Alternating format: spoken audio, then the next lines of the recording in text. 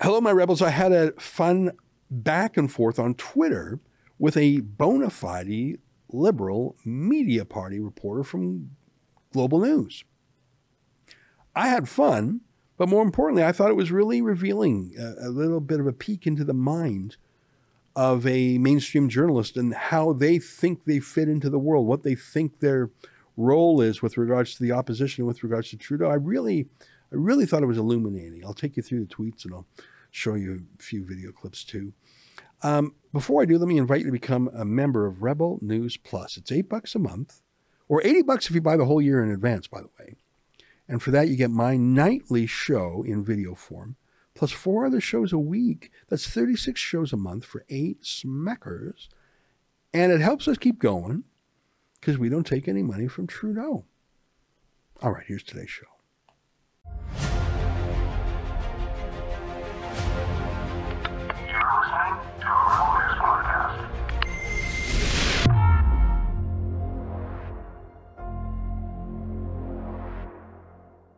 Tonight, a conversation with a media party insider. It's quite revealing. It's June 2nd, and this is the Ezra Levant Show. Why should others go to jail when you're the biggest carbon consumer I know? There's 8,500 customers here, and you won't give them an answer. The only thing I have to say to the government about why I publish it is because it's my bloody right to do so. I saw the most astonishing comment the other day coming from a charter member of the media party. It truly was a work of art. I think it should be in a museum of some sort. It just captures the essence of the sneering media elites and how they see themselves versus how the rest of us see them. It's on Twitter, so it was meant as a sort of sneer, a kind of virtue signal, as most tweets are, a sign of status. It was a journalist who was replying to Pierre Poilievre. Here's what Poilievre said in the first place. He said, I go around liberal media and speak directly to Canadians. That's how I won 7 elections in an urban Ontario riding. Our message of affordability and freedom is resonating with people and will unite our country and defeat Trudeau. Now, if you know Pierre Poilievre, you know that that's actually true. He does lots of viral videos on YouTube and Twitter and Facebook. Here's an example. What's this thing really worth? I mean, it says 25 cents on it, but what is the intrinsic value of this quarter? They're fun. They're catchy. He has a good voice. He's got a bit of a dramatic flair. They're smart. I checked his YouTube page, and it says that on that platform alone, he's had 42 million views. That is a lot. So he's right. He does go direct to the people. And it's often brainy videos, long videos, not just little short sound bites. By smart, I mean videos like this one. This is a 10-minute speech on the history of money. Take a listen for 1 minute. Money, of course, is merely a technology by which we transport value over time and space. And without it, our species would have to consume in the present everything that it produces. Most species do. They have to eat what they kill right away, lest it be stolen or spoiled. Sure, squirrels can squirrel away a little bit, a good habit the government should learn from, but most species have to use it or lose it. We developed a technology that would allow 2 people who are exchanging things to go ahead with their exchange, even if each did not have the ability to supply the other with something that the other wanted. They could simply use this technology called money in order to transport the value between each other across time and around different geographies. I thought that was interesting. I watched more than just that minute. You can find it easily. It's a very interesting speech on money as a technology. I never thought of it that way. How money has changed over time and how we should protect money from being devalued. I enjoyed the speech. I saw it, actually, because it was tweeted by Jack Dorsey, the founder of Twitter.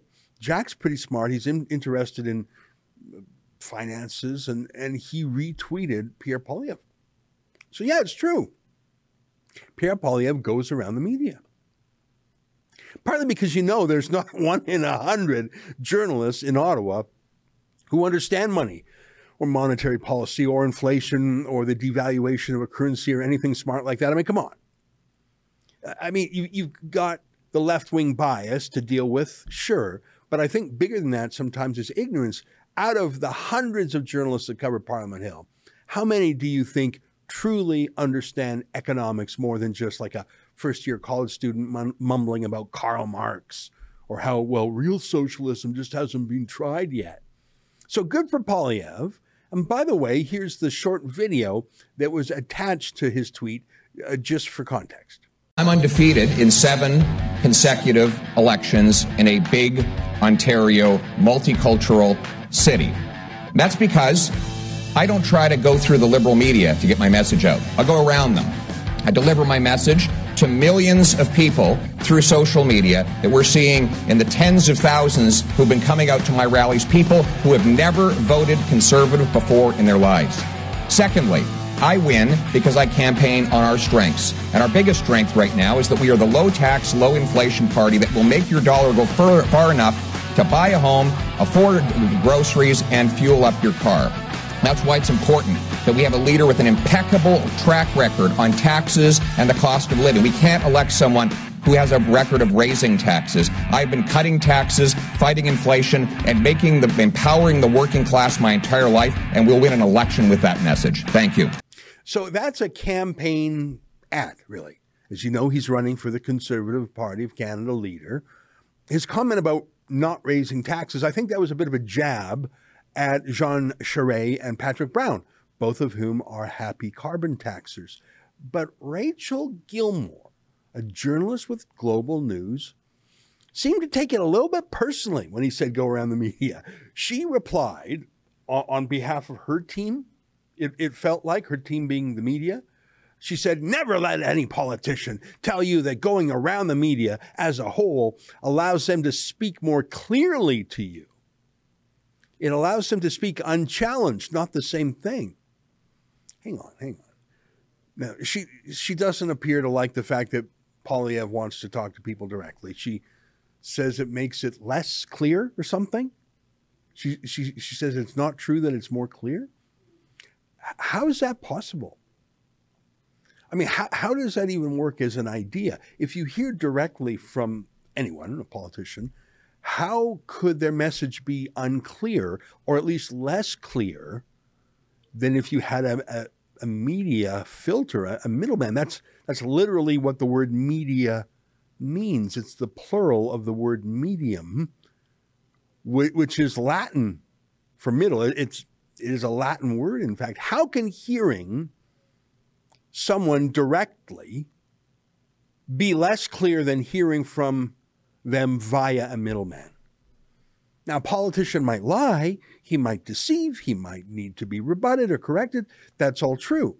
But then say that, because that's what Rachel Gilmore actually meant.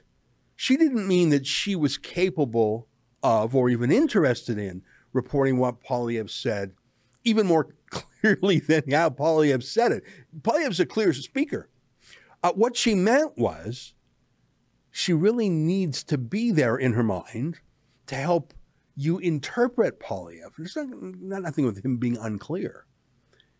She has to be there to correct Poilievre, to rebut him, to challenge him for you. She used that word because apparently you can't do that for yourself. You'll be helpless without her deep wisdom. And of course you can trust her. I mean, she's not going to add in her own agenda. But I immediately thought, Pierre Poilievre has a good-sized platform on social media. He has 380,000 followers on Twitter alone, for example. That's about the same size as Rebel News has. But Trudeau has more than 6 million followers on Twitter. And Trudeau is a master of photo ops and video ops and social media statements. He very rarely has genuine, in-person, extended, unscripted press conferences where reporters can ask him questions at length and follow up. And even on those rare occasions where he does do those, he strictly limits which reporters are even allowed in. I mean, he had police frog march our former reporter, Kean Bexty, out of a press conference just because he didn't like the look of him. Sorry? Sure.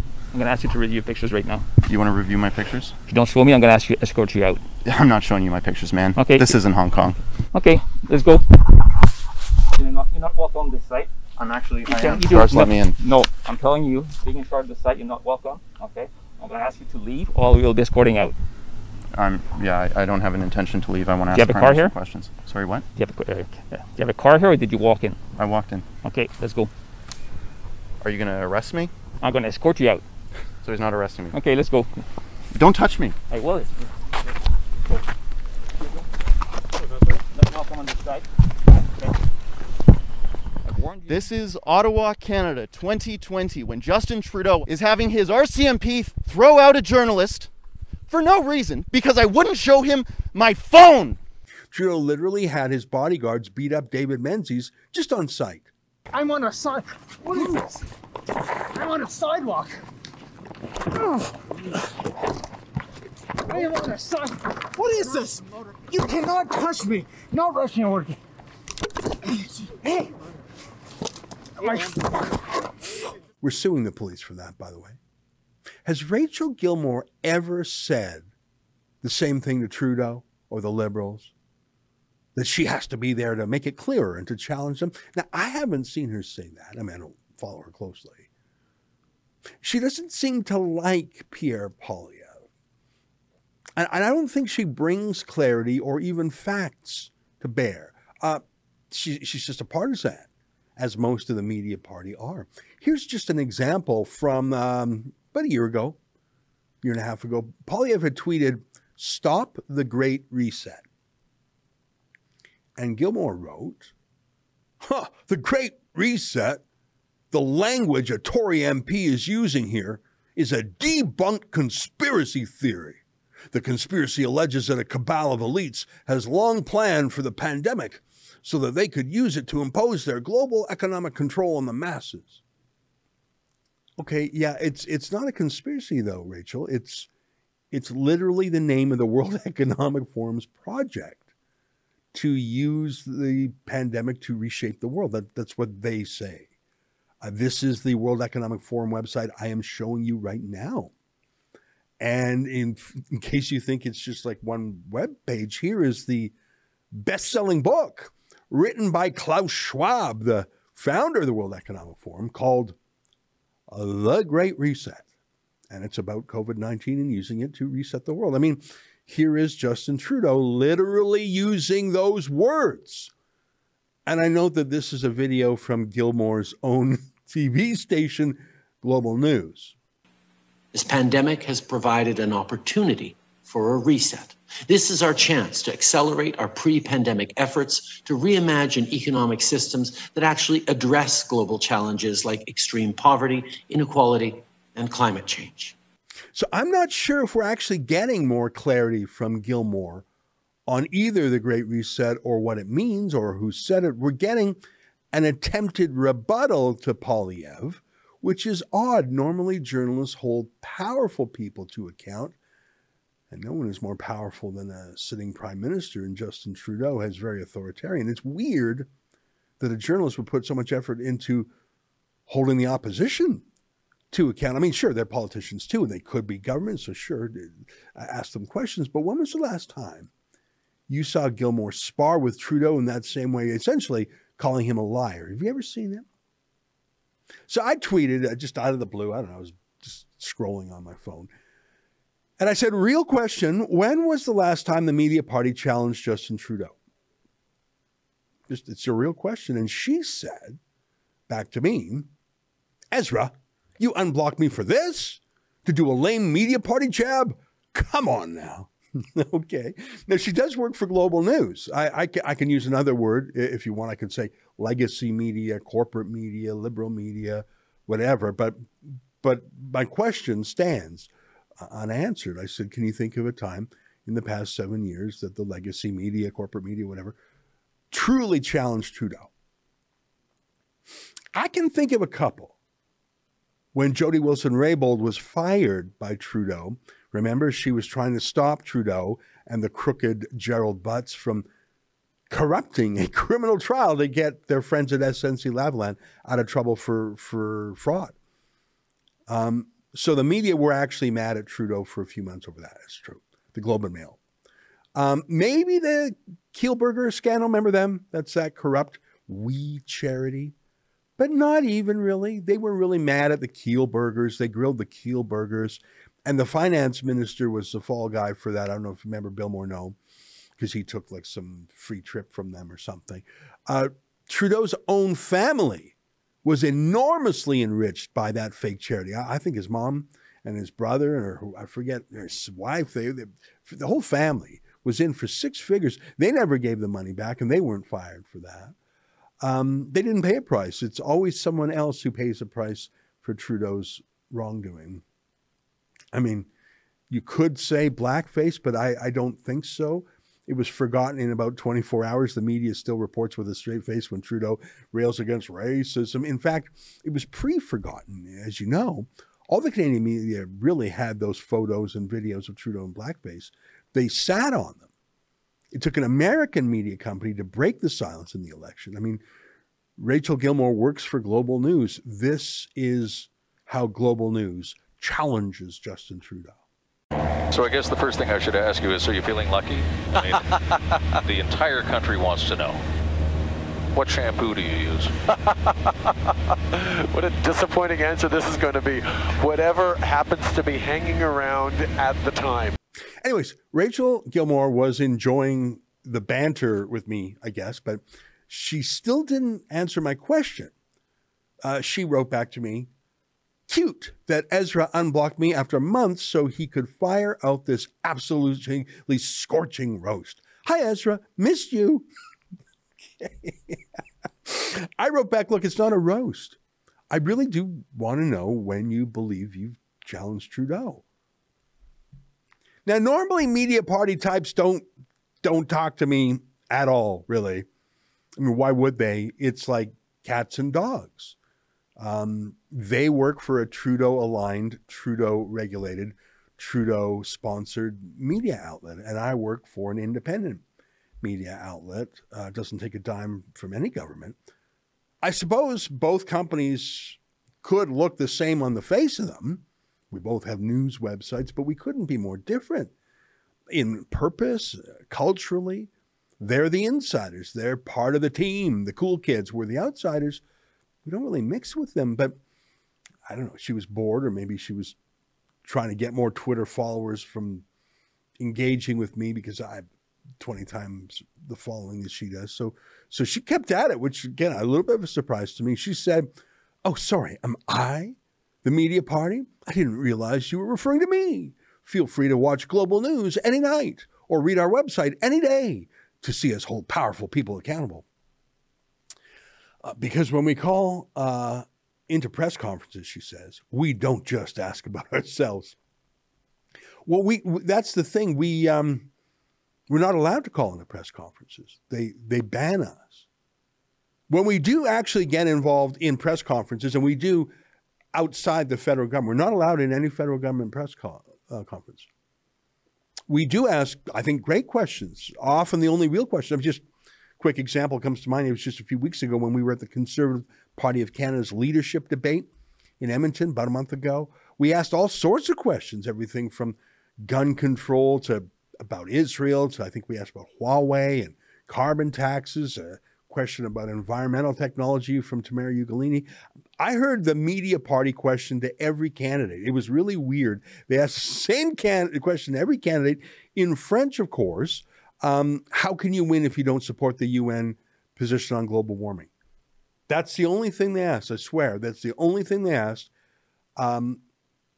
It's true we often talk about being banned from press conferences when we're banned from press conferences because we don't believe that it's the government's right to ban journalists from press conferences. We think it's a violation of our civil liberties. And by the way, 2 federal court judges have agreed with us back to back. So I think a real journalist who cared about freedom would say there's a problem with us being censored. A government-aligned journalist is glad that the riffraff is kept out and sort of laughs at us. Oh, you guys keep complaining that your rights are violated. Yeah. It's a class thing, a little bit. It's a snob thing. It's a club thing. I was having fun, though. I mean, when do I get to debate left-wing journalists? They normally don't talk to me, so I wrote. I really want you to answer my question with more than just insults. On what issue have you challenged Trudeau? You've replied again and again without answering. How can I ask this any more sincerely? And I said, if someone were to ask me, how have you challenged conservative politicians? I'd have lots of specific examples, especially for Doug Ford and Jason Kenney. If you can't name an example of how you've challenged a sitting prime minister, you just might not be a real journalist. I mean, seriously. If you've asked me how I've challenged Jason Kenney or Doug Ford, my answer would be 20 minutes long. What am I saying? It would be an hour long.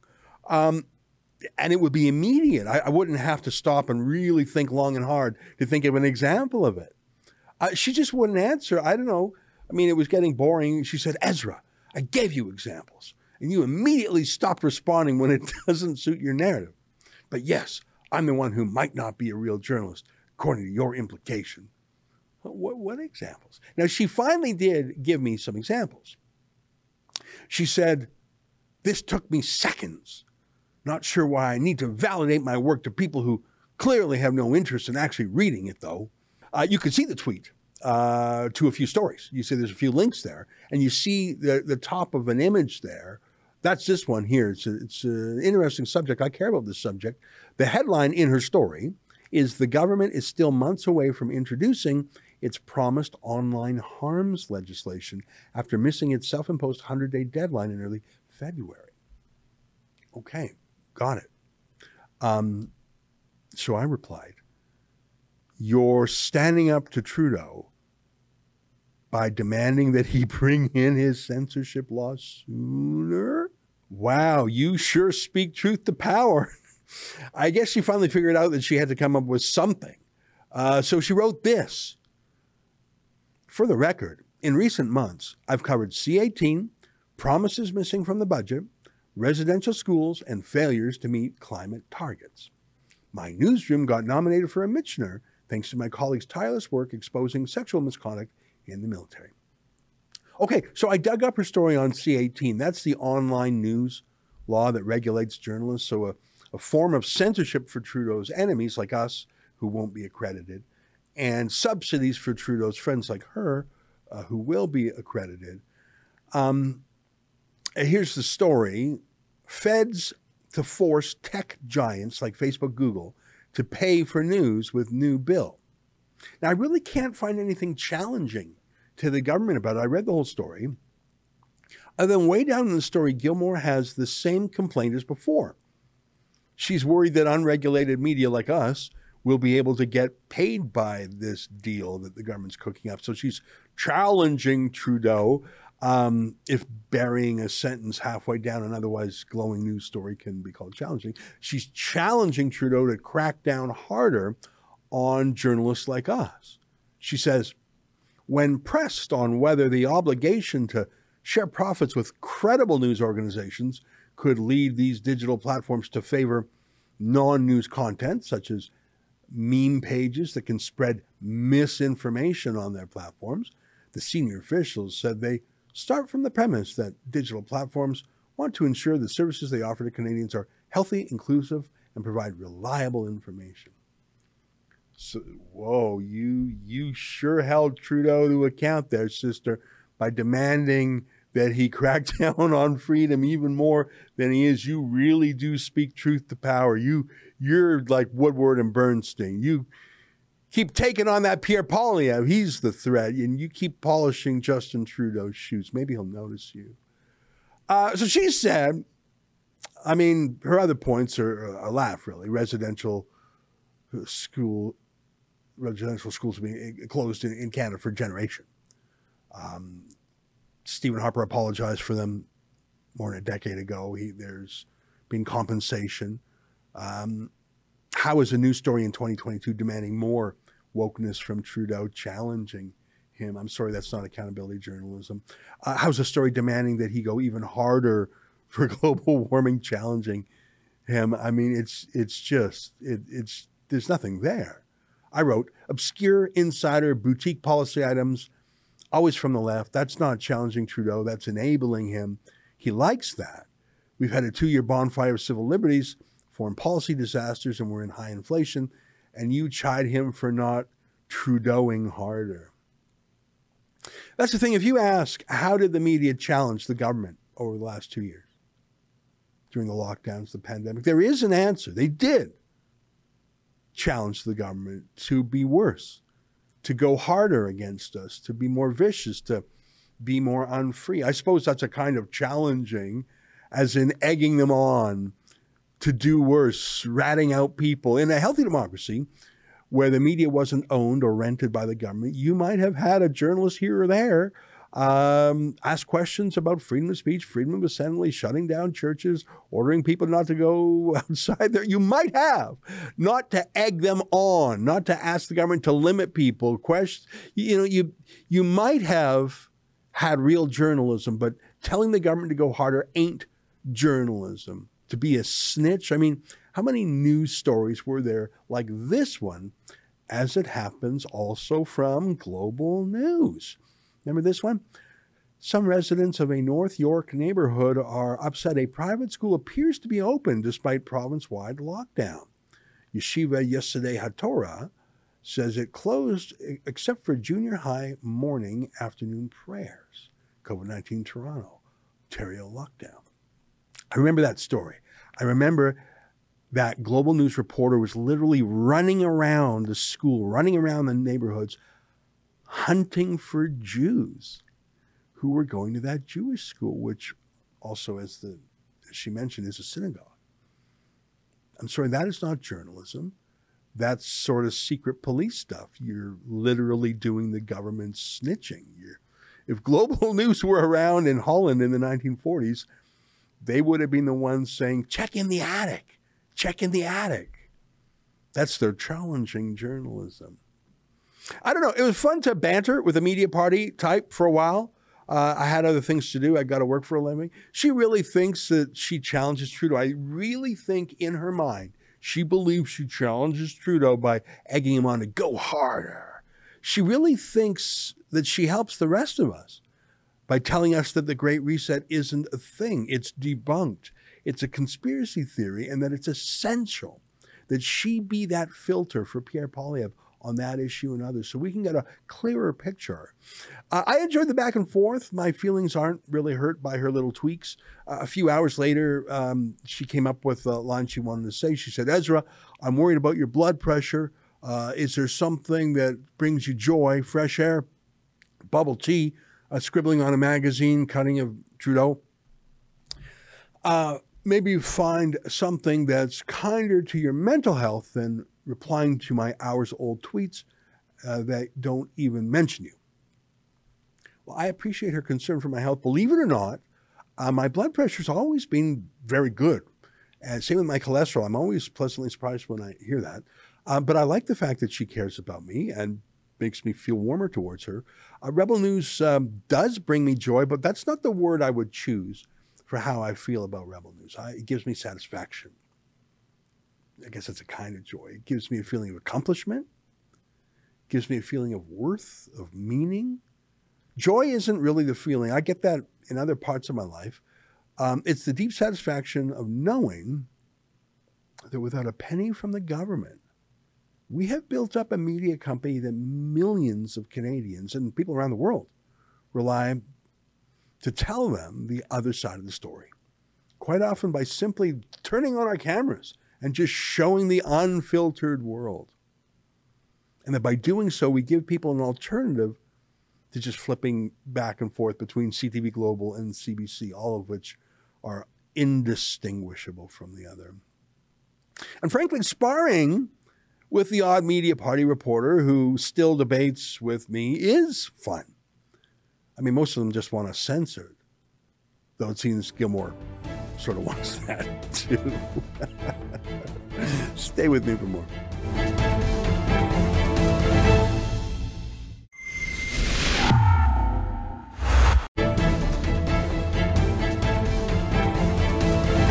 Well, I'm born and raised in Alberta, and I've always sort of considered myself an Albertan at heart, but I am unable to go back to my hometown unless I drive, which is just impractical. I can't take a train, and I can't fly. I have some hope that with the WestJet CEO talking about getting rid of the mandates and others in the tourism industry saying the same thing, that maybe the establishment is running out of patience with Justin Trudeau. But really, why would he care? He likes to show he's boss. So I miss what's going on in Calgary. I haven't been out there in quite a while. But the good news is we've got a great battalion of rebels in Alberta and in Calgary in particular. And of course, there's a lot of news that goes on out there. Of course, the big trucker rebellion, the big convoy in January, February was on its way to Ottawa, but there were other trucker convoys and blockades in the country too. There was one at the Windsor Bridge for a few days at least. There was a very exciting one at the border between Alberta and the United States in the border town of Coutts. And as you probably remember, we had a few reporters embedded in that blockade, and we have released a documentary called Trucker Rebellion, the story of the Coutts blockade. And we have now had 2 premieres of this film in a real movie theater in Calgary. And joining us now to talk about how that went and other news from Calgary, like Justin Trudeau's visit there, is our friend Celine Glass from the Rebel Out West. Celine, great to see you again. Thanks for coming on the show. I want to talk about a few things. First, tell me what it was like at the film premiere. It was like a real film festival kind of thing, right? We had the movie, and then the stars and the personalities behind the movie got up on stage and answered questions, right? Yeah, absolutely. This is the second showing that we've actually had in Calgary, and there's a lot more people. There's a lot more people that wanted to get involved by merch, and they're actually actively asking if they had any more room in the theater for people to come in and actually take a part of the viewing and be a part of it. It's a really big community in Calgary, and there's definitely a lot of Rebel supporters here. Yeah, I mean, the theater holds 350 people. We've sold it out twice. It's in Canyon Meadows, which is in the southern part of the city. And I think we're going to see if we can get that movie running all the time, not just at sort of fun red carpet style meet and greet events, but just like regular go to the movie and like you would go to any other movie. I think people want to see it, and they want to see the story told by our side, not by the government side. So that's great.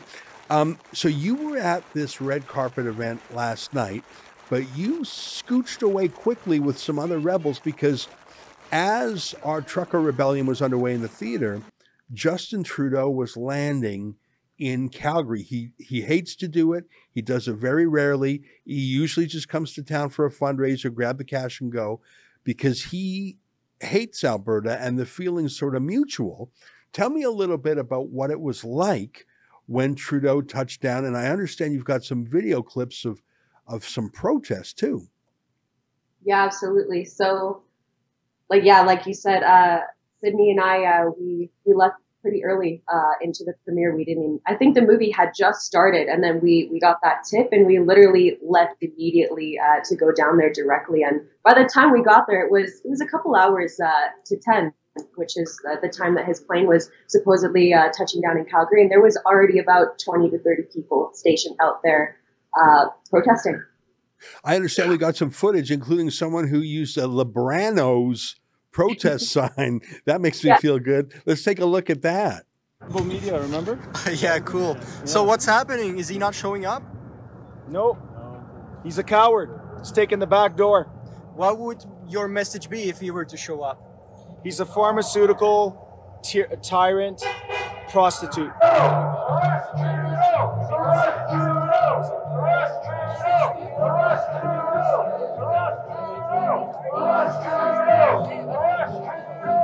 Well, you know what? I think that is how a lot of Calgarians feel about him. So how long were they there, and did Trudeau come by? Where exactly was that? Yeah, so this was at the Fairmont, downtown Calgary, and he did not show up. At least we did not see him. We did check out the building. We went around a few times, and there are so many different access points. He could have used any number of those back doors. And it's not surprising, obviously. It's not just the crowd that was there that deterred him. I really think that he's a coward and that he's just not willing to face the music at this point. The people were there until like, I think 1 a.m., maybe a little bit longer. There was still a crowd by the time that we were rolling out. Justin Trudeau's security had come and gone, and all the staff that we talked to, all the police officers, just denied that there was literally anything happening at all, which is just steeped in in hypocrisy, and it's ridiculous. Well, you know what? I've stayed at that hotel before and in other hotels where there were protests outside, and I bet that Trudeau could hear those chants from inside. So could everyone else in the hotel, I'm sure. But you know what? It's funny because we haven't had a lot of democratic checks and balances on Trudeau. Normally you have a vigorous opposition. You have a oppositional media. You have courts that hold the government to account. You have a lot of institutions serving to counter the prime minister and give ventilation to the views of the grassroots. But in the last 2 years, until Erin O'Toole was given the boot, really there was no opposition to Trudeau and the lockdowns by none of the premiers either. The media was 100% on board. All the courts, all the colleges of physicians and surgeons silenced any dissident doctors. So I think part of the anger there, and there was some anger, there's some coarse language, part of it's because for 2 years, there's been no way to speak back to Trudeau, especially when he does tyrannical things like invokes former martial law. So I have a lot of sympathy for those folks. I understand you have one more clip from the protest. Is that right?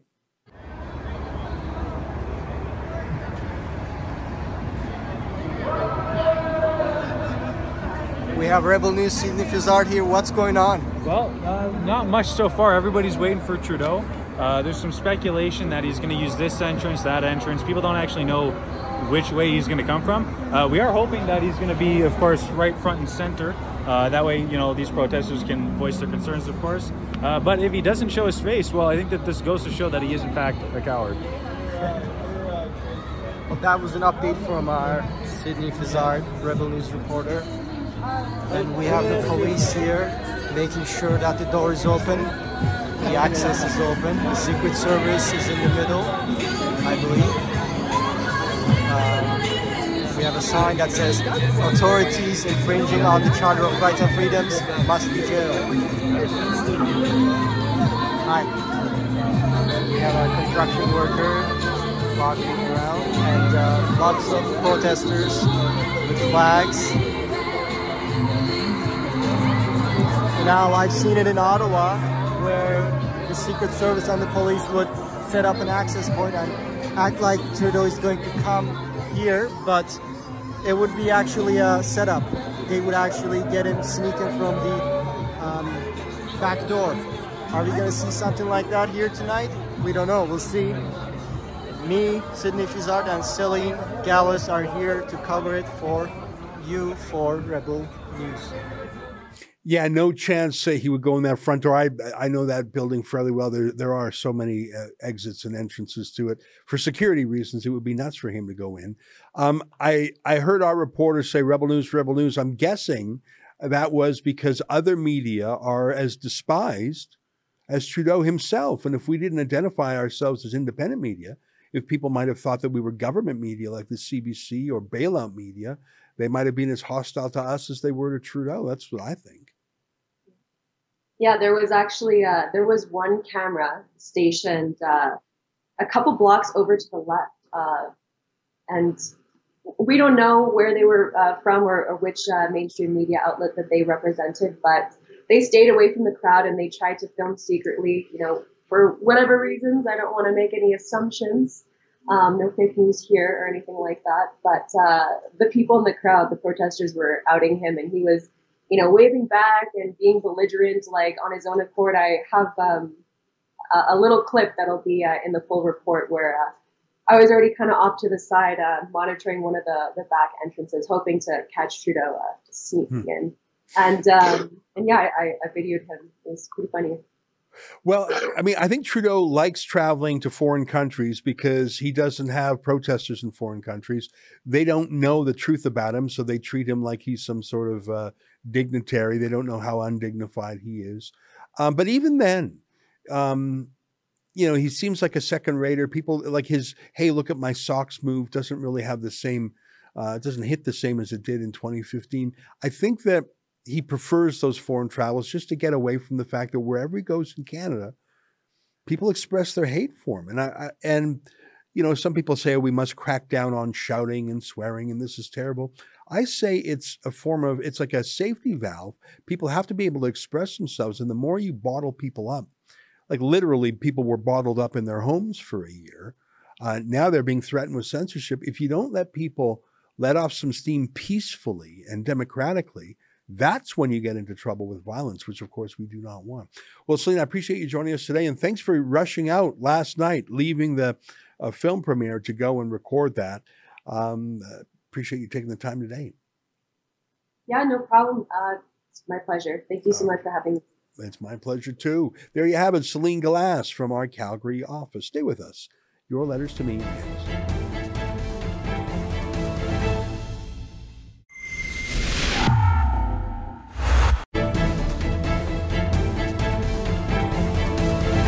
Hey, welcome back. Your letters to me.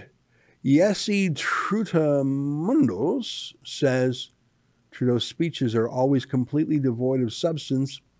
In the end, basically nothing is said except for I'm doing it anyway. Yeah, I mean, remember, he is a thespian. He's an actor. He was a drama teacher in school. And there's a few of his speeches you can find on YouTube. They're hard to find. Before he was an MP, he would go speak to teachers' unions or whatever. And it would just sort of be vacuous Hallmark card cliches strung one to the next, and lots of little feel-good buzzwords. And at the end of the speech, you'd say, what did I hear? Was there anything in there other than a guy just sort of parading back and forth and sort of middle-aged female teachers cooing about how hunky he was? It was a pretty lame way for him to make a living at $30,000 a pop, most of it from public sector clients like teachers. But remember, he is an actor, so he's a bit of a BSer. He can memorize a few lines, a few talking points, and he's good at it. He's good at projecting emotion like a good actor is. But there's not a lot of there. I guess that gets back to what I was saying. I mean, do you really think Justin Trudeau could give a 10-minute speech on the history and meaning and uses of money without any notes, as Pierre Poilievre did? It's unthinkable. I think we're going to have an excellent contest if Pierre Poilievre does win the Conservative Party selection. You're going to finally have a choice. In Andrew Scheer and Aaron O'Toole, you had two sort of square guys who tried to be cool kids in Ottawa. They tried to do what the CBC wanted. They tried to, okay, if I say I'm for global warming, will you accept me in the club? Hey, Rachel Gilmore, will you say I'm cool if I do exactly what you say? And the media party and the other parties accepted all the concessions, but of course they stabbed them in the back in the election. Of course they did. In Pierre Poilievre, I'm hoping you have a contrast, a conservative who doesn't try and be a liberal, a conservative who tries to be conservative, and gives people a real choice. I think it could work. G. Williamson, 61, says this is devastating to some seniors who have poured their life savings into their homes to finance a better retirement when they're ready to move to seniors' communities. You're talking about the proposal to have a tax on home equity. Oh, exactly. Listen, it's bad for everybody. It's bad for seniors who want to sell. It's bad for young people who want to buy. The only people who like it are the tax men. Jessica Abrams, referring to the home equity tax, says they will own everything and they still won't be happy. Yeah, I mean, I keep thinking of that creepy motto, you'll own nothing and you'll be happy. That's a World Economic Forum motto. It's so weird how if you agree with the Great Reset, if you agree with Build Back Better, if you agree with all their plans, then you're a good guy if you agree with them. If you disagree with them, then it's a conspiracy theory. It doesn't even exist. So you got to pick a lane. I mean, do they want to do these things or not? How you feel about it is the second question. But there's a very it's that Rachel Gilmore thing. The Great Reset is a debunked conspiracy theory. Unless you agree with it, in which case, no, it's fine. Yeah, I don't think we're getting a lot of clarity or a lot of depth from the media. They really are a perfect fit for Trudeau, aren't they? That's our show for today. Until tomorrow, on behalf of all of us here at Rebel World Headquarters, to you at home, good night. Keep fighting for freedom. And let me leave you with a fun video from Avi Yamini, our Australia chief correspondent. He bumped into another influencer in Davos last week, and they've had a back and forth online. Here's Avi's latest chapter. I'll see you tomorrow. G'day, ladies and gentlemen. Avi Mini from Rebel News with my good mate, the real Rukshan. Buddy, are you jet lagged? I'm almost getting over it. I'm almost there. Well, we've had a hectic couple of weeks because we just got back from Davos covering the World Economic Forum, highlighting and exposing some of the elitist and biggest hypocrites of our planet. If you haven't seen the reports, they're all at wefreports.com. And in fact, we also have a long-form mini doco coming over the next few days. But why, Rukshan, are we here today? Well, on that trip, one of the hypocrites we unraveled was Naz Daily. Naz, how you doing, mate? Good, mate. How are you? How are you? Tell us. Nice to meet you, everybody. Do you think it's cool that you're standing here and you're being employed, like you're getting paid by the World Economic Forum to promote their product? I'll tell you what's cool. This is the video. How are you guys? Give me. You know what's really cool is that all this was done for no money. You did it for free. For free, my friend. You're willing to sell yourself for free. I'm selling myself for free because I have opinions, and I agree with those opinions. You push the climate change agenda. You push a lot of these agendas, these woke agendas. But here, what's the carbon? We've done more for climate change than you have. Yeah. What have you done? We've done. How did you get here? We've done more for climate change than you have. How did you get here? Okay, see you later. Naz, how did you get here? How did you get here? How many in your entourage? How did you get here? What's your carbon footprint? Naz Daily. How are you, man? I'm Israel. Hi. You eat meat? I eat meat. What's your footprint? But I'm not the one here. I'm not the one standing here pretending that I stand for all these things. I'm doing good, brother. How are you? But you do, mate. You do. There you go. The biggest hypocrite on YouTube. As you just witnessed, Naz had every opportunity then and there to engage in the conversation and defend his hypocrisy. But instead, he ran away and waited a week to edit and cut out the most vital part that destroys his narrative. I'm not the one standing here pretending that I stand for all these things. I'm doing good, brother. How are you? But you do, mate. Well, we're not going to play the whole 5-minute video from Naz because it's just him promoting how great his company is at the climate change agenda. And, you know, this is a guy that travels around the world to make 1-minute videos all the time. That's his entire stick, right? That's what he does. But if you want, you can check out his video on YouTube, Facebook, Instagram, all the socials, and get involved in the conversation yourself. That's right. And here we'll cut down the most crucial bits. Let's start. Last week, I got ambushed. I was walking down the street at the World Economic Forum in Switzerland when one guy came to me with a microphone. I'm going to blur his face for his own good. Ambushed. Why do they always act like victims when reporters literally walk up to them and ask them basic questions? And on top of that, don't you love it how he blurs out my face, blurs out your face, blurs out the branding of Rebel, saying he's doing it for our protection, even though we're the ones that posted it because we believe in what we stand for and we can defend ourselves in a conversation, unlike Naz. Let's be clear, the only reason why Naz Daily blurred all that out is because he doesn't want his millions of followers to find us, to search the video and to see what he cut out. That's why it's so important for you guys to share. He showed his true colors with his second question. You push the climate change agenda, you push a lot of these agendas, these woke agendas, but here, what's the carbon? We've done more for climate change than you have. Yeah? What have you done? We've done. How did you get here? We've done more for climate change than you have. Basically, he asked if I am a hypocrite, if I am polluting the planet by flying to talk about climate change at a conference. How'd you get here? Naz, how did you get here? What's your carbon footprint? How did you get here? How many in your entourage? What's your carbon footprint? What's my carbon footprint? My friends, welcome to guilt activism. Guilt activism? The entire foundation of the climate change narrative that's shoved down our throats all the time by Naz Daily and some of his mates at the World Economic Forum is purely based on guilting us to feel bad about what? About traveling? About flying? They want us to feel guilty about flying and eating meat while they tell us that we should own nothing, be happy and eat bugs. Did you see any of them? They're eating bugs. Any bug sandwiches today? I haven't had anything to eat today, No. thank you. I actually haven't. I haven't had anything to eat today, but if you got any recommendations. I don't know, I own nothing, so I'm happy. I think Naz actually dined with Bill Gates. I didn't see bugs on the menu, so why should we feel guilty about the things that we enjoy doing? Projection. But the same guy who asks about your carbon footprint. How'd you get here? What's your carbon footprint?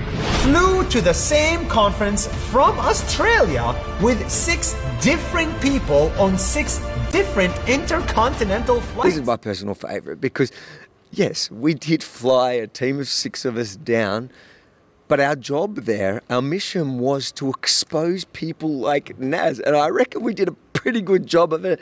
You decide, wefreports.com, check out all the stories there and you tell us. But we weren't there falling for his guilt activism. We never promote that side of thing. But Naz and his friends, they pretend to care about climate change while causing such a massive carbon footprint for their event. That's right. And if they actually believed in all this bull that they're spitting out there to the public, why didn't they just do all this stuff on Zoom? Exactly. They've been telling us for 2 years now that we can just work from home and everything will be great. Why don't they just practice what they preach, work from home, have these meetings, and not create this massive carbon footprint? But no. They ripped Davos in half for a 1-week event. Yeah, it's a fake city. They built Davos for a few days and they're going to rip it all down. And when Avi made that one point, he cut it out. I'm not the one standing here pretending that I stand for all these things. Flying is responsible for 3% of greenhouse gas emissions, while eating meat is responsible for 15% of greenhouse gas emissions. And can you guess? Does that guy eat meat?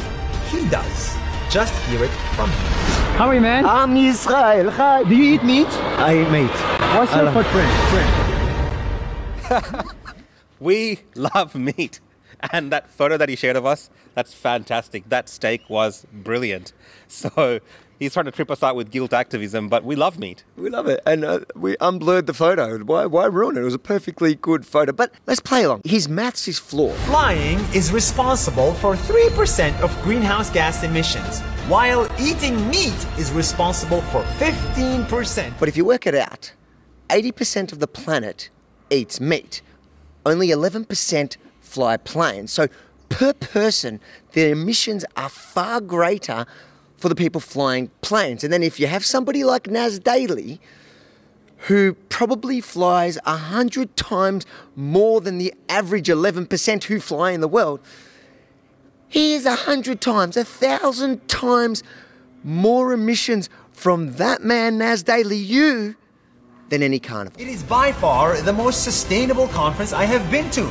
Every company there was working to save the planet. I don't know if Naz truly believes that the people at the World Economic Forum are trying to save the planet.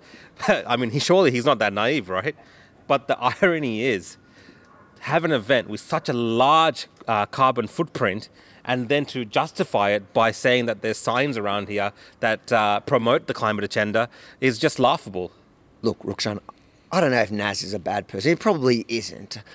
But he certainly sold out to the worst people on the planet, and however he's justifying it is, like you say, it's laughable. He is a total hypocrite. He got that, Naz, you got that right. You are a total hypocrite. And if you really had any integrity, well, you would have stood there and talked to me instead of running away on the day and then later cutting it up, editing it, the most important part of it that destroyed your narrative, you would have left it in there. But he didn't. And that's why it's so important for you guys at home to get involved in the conversation and share the full clip everywhere. Don't let Naz get away with the lie because he has millions of followers.